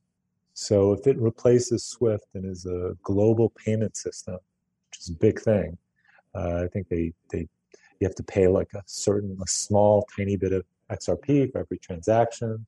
You can use the XRP token, or you can use other token. It gives you a lot of flexibility. But to me, it's like a lottery ticket. Some people don't like the centralization part of it. The SEC was cracking down, and I think there's a lot of shady stuff with. I think the former founder of XRP left to go to Stellar, so there's all kinds of things there. But I view it as a lottery ticket.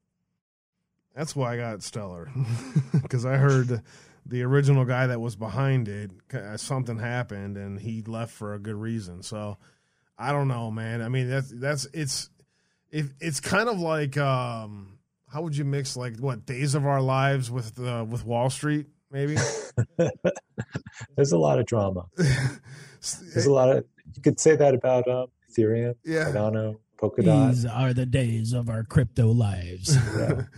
I mean, what it is it's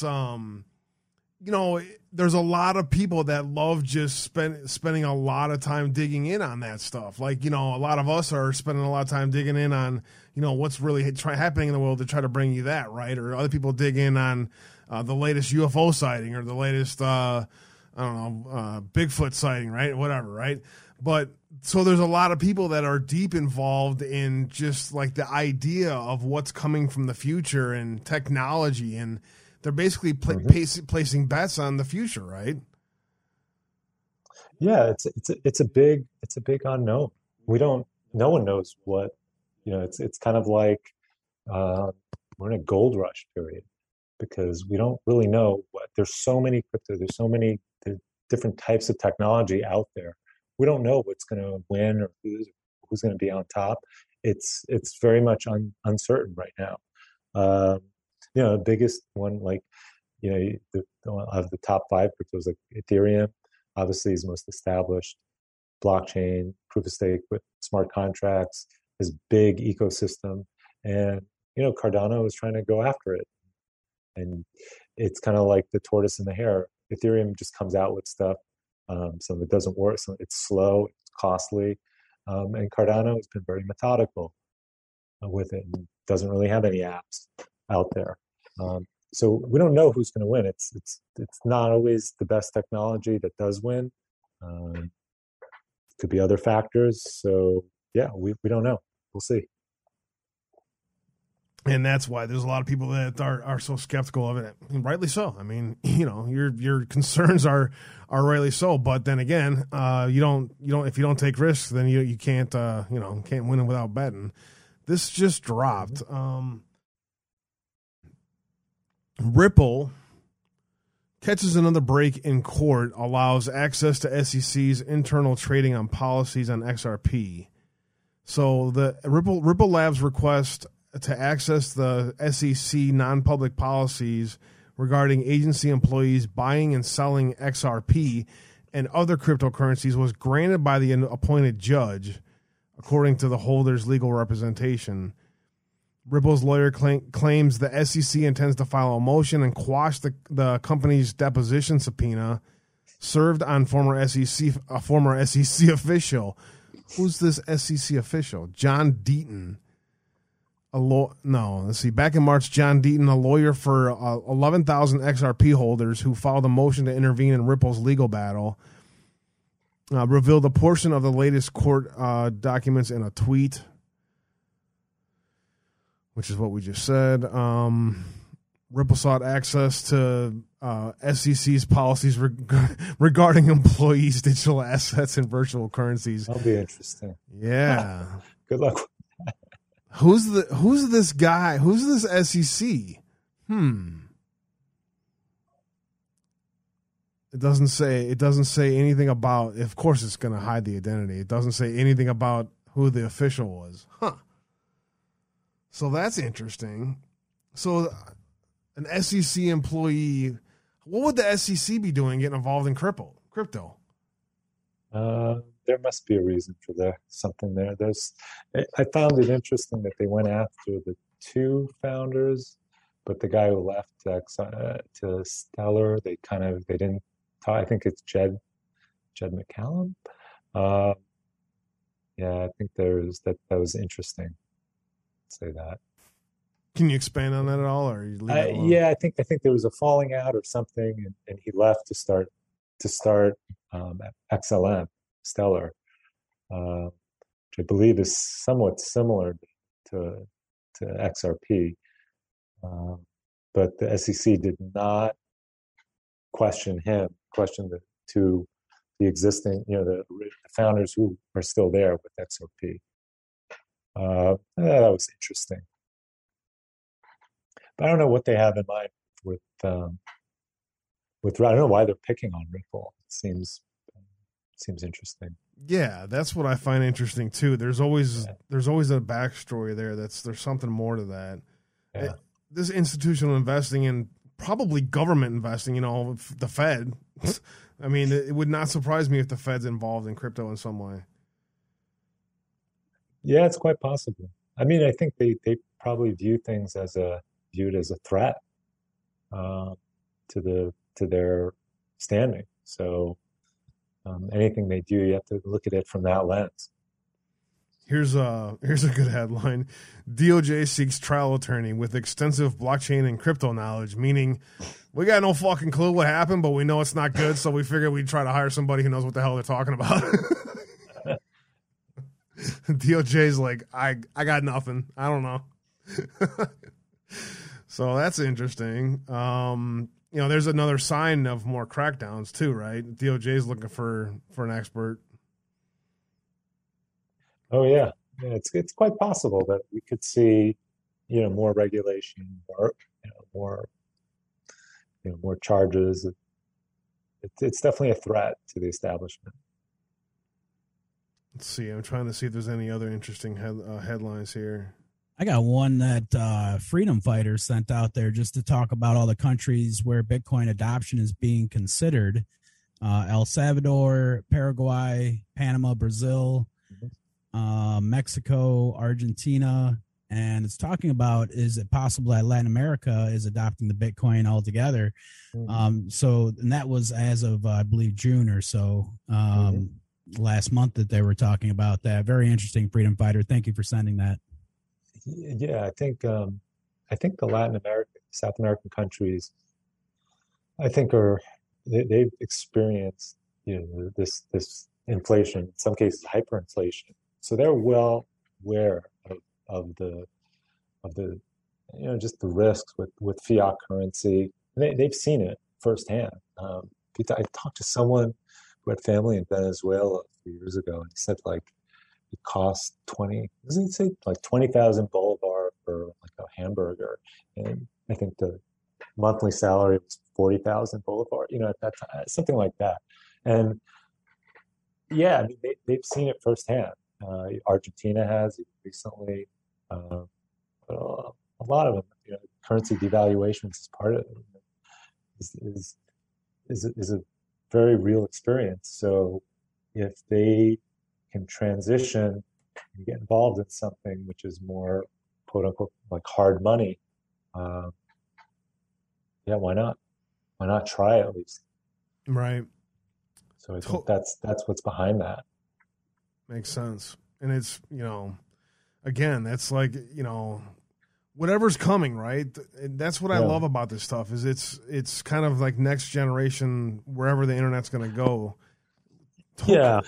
And we haven't, in the States, we haven't really experienced that type of, we've kind of been privileged with the reserve currency, just our everything. But if you talk to people in other countries who have, it's a very frightening thing, going through that. So, yeah, if you makes sense. Here's another one. Tokenized Tesla, Google, and Apple shares are coming to Solana. Yeah, we talked about this earlier. Yeah, the DeFi space. That's interesting.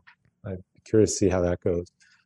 Here, let me check out this first paragraph. Digital Assets AG, a Swiss-based firm focusing on the design, structure, and issuance of tokenized financial instruments, today announced that it's bringing its tokenized stock infrastructure to the Solana blockchain. So this is a software overlay of a blockchain, or right? Well, yeah. So when we talked about you have Ethereum, you have Cardano, Solana is another one. Solana kind of focuses on trading, like that's their bread and butter, and it's supposedly very fast. So you can trade assets. You can do that now. You go to the Solana blockchain, or Uniswap is probably one of the most popular ones.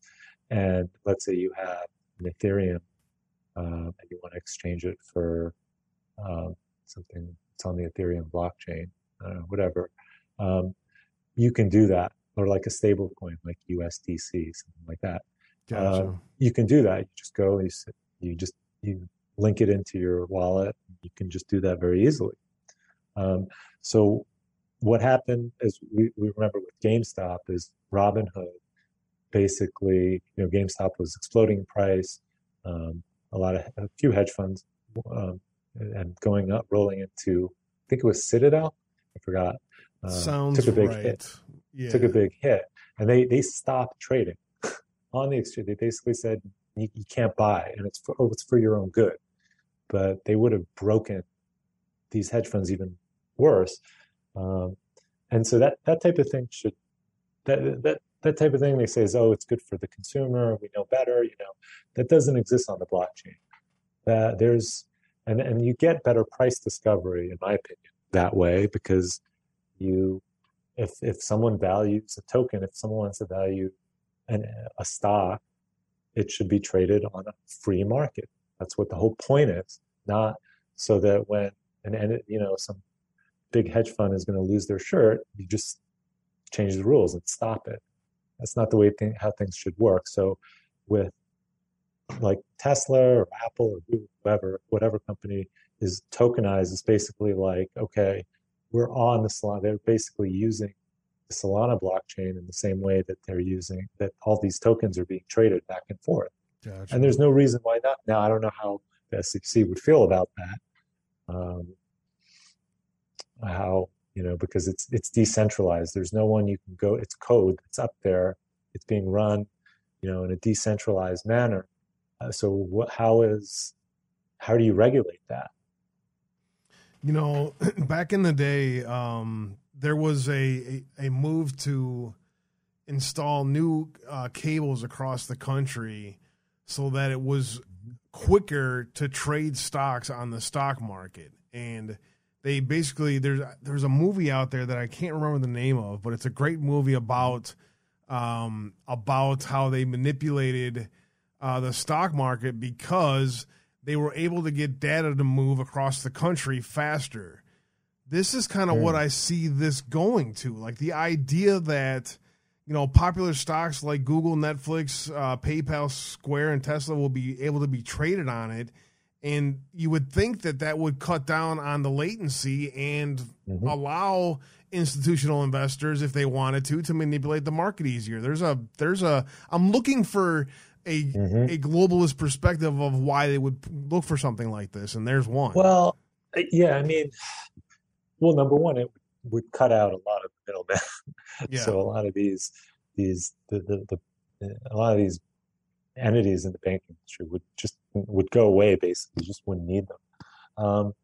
You're always going to have information, and would certain entities have that information? Probably, like if you know that the earnings for Tesla is going to be like way past expectations. Obviously, if you have inside information, it would not be legal, but you would use that to your advantage, and you can buy in early and make money off the run up.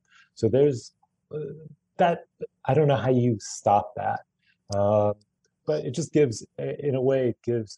The hope is that it would give everyone a fair shot. That's the hope. I don't know how things would play out, because you're always going to have these bigger entities coming in, trying to manipulate things. I mean, they're doing it now. They're doing cryptos today. Yeah. Yeah. So the last question I got to ask you as we wrap it up today, I really appreciate just taking the time to spend with us.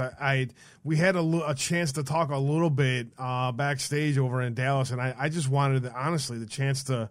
You're very interesting and you're very knowledgeable, so I really appreciate you bringing this knowledge to our chat. A lot of people out there saying they really appreciated the discussion. I learned more information today than they have in other discussions about crypto, and that was the goal for those of you out there that are just trying to peek in the window and see what it is. That's what we were trying to accomplish today. The last thing I got to ask you, though, I got to put you on the spot. Not any kind of financial advice, but based on the people and the platform and the futuristic ideas behind 3 different of your favorite cryptos. What are what are the 3 that you prefer based on that criteria? Yeah, not financial advice, definitely. I like Cardano. I think either I tell people like either Charles Hoskinson is like the next Steve Jobs or the next Bernie Madoff. He talks a very big game, and what he's doing is just one or the other. What he is doing is all like encompassing. I've heard some interesting takes on the Ethiopia, Africa type deals. So yeah, I would say Cardano is very interesting project. Been a lot of discussion in the previous discussions about crypto. People talking about ADA, right? And there's a lot of people talking about that one too. Go ahead. What's the other 2 that you think? I think it's also philosophical to agree with the proof of stake versus proof of work. Proof of work, Digibyte's very interesting. It has a lot of potential. I kind of wonder, like with the Dogecoin stuff. That's a lot of hype, whatever. But I see Digibyte as in a way, far superior, technologically speaking. More development work on it.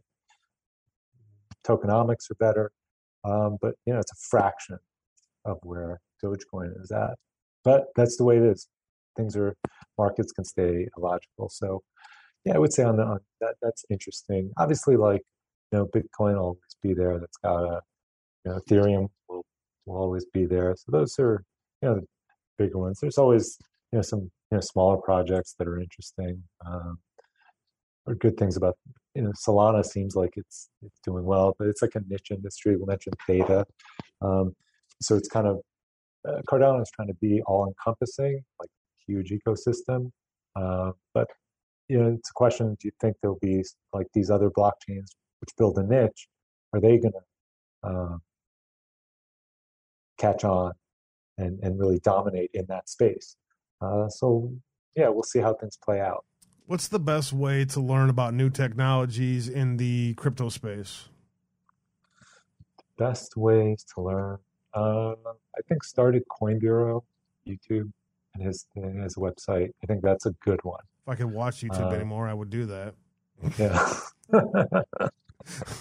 It's what it is. Yeah. Yeah, he's still on that, so that's a good thing. And then what about a online newspaper source that I can monitor? Oh yeah, there's a bunch. CoinDesk is pretty popular, but I mean they don't cover everything. Cointelegraph is good. What else is good? Let me see. Hold on 1 second. I'll tell you a few others. Going through his bookmarks. Let's see. What do I usually go to? The one that Freedom Fighters sent me was The Street. Not heard of that one before. Yeah, called TheStreet.com. It's very, I don't know if it's a newer one or not. I think The Street's just an investing platform, right? Normal. Yeah. Cool, man. Well, listen, I really appreciate your time, man. And did you have one other one that you would recommend for online? Any other ones? Let's see. Watch, the DeFi space. Polygon is an interesting one because it's on top of the Ethereum blockchain. And I think I've used it. It's not fast, but it seems fast, but it's very cheap. So you avoid the fees. That's been getting some popularity. There's a lot of smaller ones like people like Luna, Ramp, DeFi. Those are very far-reaching, risky type things, but they're doing interesting things in the DeFi space. But yeah, I would encourage everyone do your research, try to get educated on all these tokens, and see what you think has the best potential. Good stuff. I really appreciate your time, GN Cast. I appreciate it very, very much. At the end of the show already, Joe, wrap it up for us today, bro. Yeah, just I want to say that as well, GN Cast. I don't know a whole lot about what you guys are talking. That's why I let the conversation flow. But I literally learned more today than I have in a long time. So I really appreciate you being here. I know that sentiment was echoed throughout all the chats. I see you guys all out there with the gold pills and stuff. Thank you guys very much. Tomorrow, I am super excited to have our brother I Find It on. We will see you all tomorrow. All right. Thanks, guys. Great to be with you. Appreciate it. Appreciate your time, and definitely the information was really top notch. Appreciate it very, very much. With that, I want to say much love and God bless you all.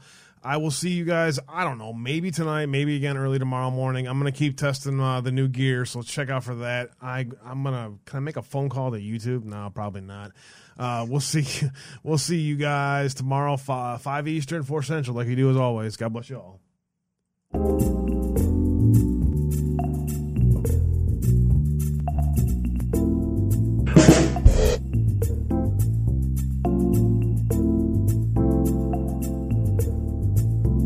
Treat the word impossible as nothing more than motivation. Relish the opportunity to be an outsider. Embrace that label. Being an outsider is fine. Embrace the label. Because it's the outsiders who change the world and who make a real and lasting difference.